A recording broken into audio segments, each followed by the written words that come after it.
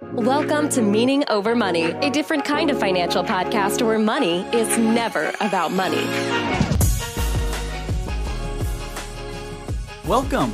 Thank you so much for tuning in. We are so excited to have you. And happy Monday. We absolutely love Mondays, and we hope you do too. And regardless of what day you're listening to, we hope this adds value to your life. Now, I had a client text me out of the blue last week, and he said, Travis, I just invested $6,000 in crypto. So we got to texting back and forth, and here's what happened. He invested $6,000. A day later, it dropped to $5,000. But he held on, and just 3 days later, his $6,000 that went to $5,000 was suddenly $32,000. Yes, that's right. His $6,000 investment was quickly $32,000. And so he calls me and we just have this conversation and he wants to know what to do. He goes, Travis, what do you think? What about crypto? What do you think? Because he's already pretty deep in at this point. His $6,000 is at $32,000 and he's kind of paralyzed by what do we do next? And I need to caveat, I am not a crypto expert.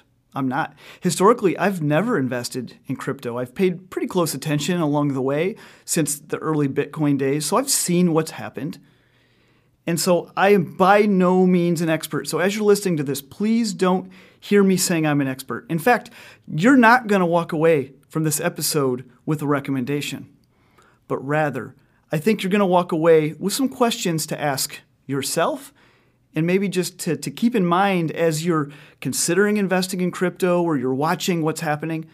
There's 3 questions that are always bouncing around my mind. And I thought, I'm just going to throw them out there. Let you think about it. And maybe if you have an opinion or you have some expertise, reach back out to us. Let us know what you think because we're kind of all along the ride together. I talk a lot about the stock market, and we'll talk about that in a different episode. The stock market's been around for 150 years. We know what we're getting there. Crypto's new, though. It's very new in the overall scheme of things. So we don't have the historical context that we can look back to on the stock market.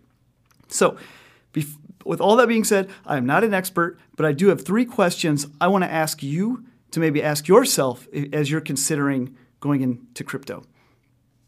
Number 1, is it a currency?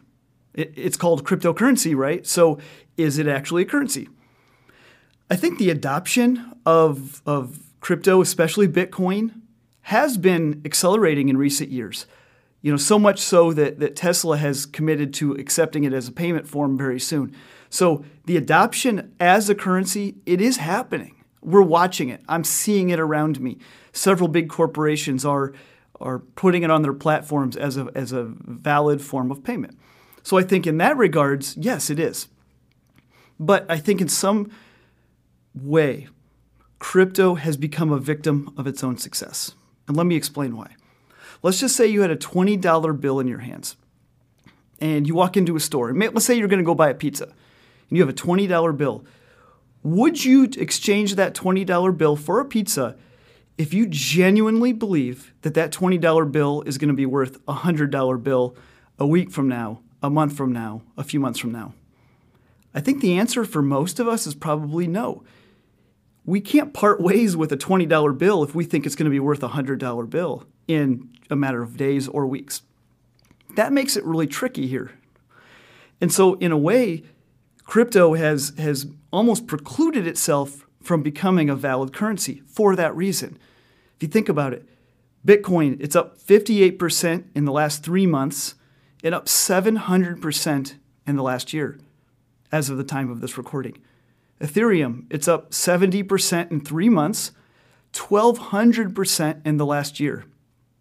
And Dogecoin, it's up 3,000% in the last 3 months and 15,000% in the last year. So if you're holding on to any 3 of those and you've seen what's happened in the past week, few months, year, few years, if you really know what history says and how it's performed, can you legitimately consider it a currency in your pocket that you can go spend? I really question that. Because if you really believe it's going to be worth many multiples of its current value in a short period of time, it's awfully hard to part ways with it. And so for me, it's hard to view it as a currency today. Not to say that's its final fate, but as of right now, it doesn't feel like a currency to me, or at least I question, how can it be a currency given its rise to fame, its rise to returns, its rise to wealth for a lot of people? So that brings us to the second question. Is it an investment? It's certainly treated as one, and it's absolutely performed as a very good one in the short term. There's no doubt about that. That actually happened. My client, his $6,000 did turn into $32,000. That's not fake money. It's there. If he were to hit sell right now, there would be $32,000 in his account. So this is really happening. We can't pretend it's not. It is. What about long term? Will it be a good investment long term? I don't know if we know that. I don't know if we know what the long-term perspective is because, again, it's supposed to be a currency, but it's treated and it's performing like an investment. So another piece to that same question is, well, what's the underlying value of crypto? For stocks, it's kind of easy. It's the profitability and the cash flow of the company you're buying stock in. So there is an underlying value for a stock. Real estate, that's even simpler. For real estate, it's the land, it's the building, it's the income that you can produce from the real estate. That's a definable underlying value. What about gold and other precious metals? Well, it's gold. There is a piece of gold there, and we can debate whether or not we will ever use gold as a currency again, but there is something there. It is tangible that can be exchanged in some regard. So there is an underlying value. Now, one of the biggest arguments I think that a lot of the crypto investors make is the US dollar. It's not backed by anything. It used to be the gold standard. It's no longer. It's a fiat system now. And so there's no actual underlying value. Now, that may be true in some regards, but it is recognized by the world's most powerful countries, including the United States, as a viable currency. So there is an underlying value. The value is, we say $1 is worth $1, we say $100 is worth $100. Now, inflation will impact that, and that's an argument too. Inflation, printing money, a lot of the decisions by the U.S. federal government, will that create inflation which will make the U.S. dollar worth less? Maybe. That may be a good argument. But there is a backing to the U.S. dollar for better or for worse. But crypto, what's the underlying value of crypto? It's hard to say right now. It's hard to say right now because it is not widely accepted yet as a form of payment. So that's a question I have is, what is the underlying value of a cryptocurrency? And again, I'm not trying to provide my opinion here. I'm asking the question. I'm not quite sure. Which brings me to question number 3. Which cryptocurrencies will win? I don't know if we have any idea what legitimate cryptocurrencies will be around 1 year, 5 years, 10 years, 30 years from now, if crypto is in fact a norm in our society from here on out, and it very well could be. It's not hard to start one. There's no barriers to entry. It seems like anybody can start a crypto. As of today, there's at least 4,000 active cryptocurrencies in the marketplace. So there's 4,000. How are we to know which one will survive, which one will win, which one will thrive through this process? Because there's so many things happening so quickly in the crypto world.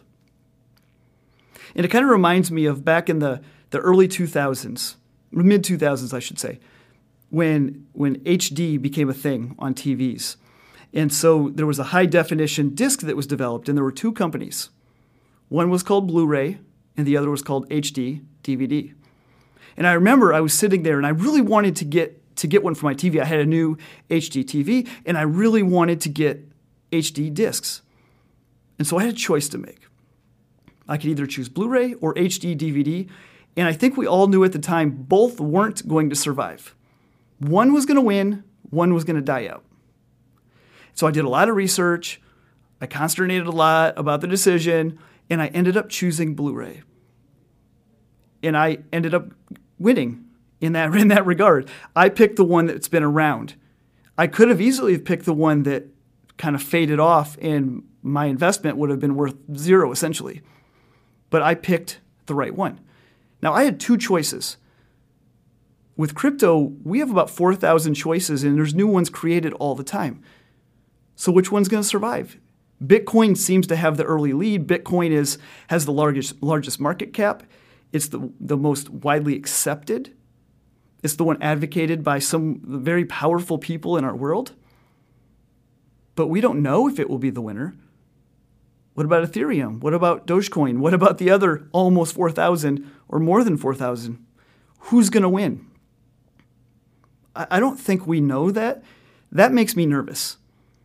Because what if there's somebody's creating something right now, some young dude, 19-year-old kid, is creating something in his basement, and it's going to come out a year from now, and maybe that's going to sweep the world, sweep the nation. Maybe that will be the one. We don't know. So those are my three questions. Is it a currency? Is it an investment? And who's going to win?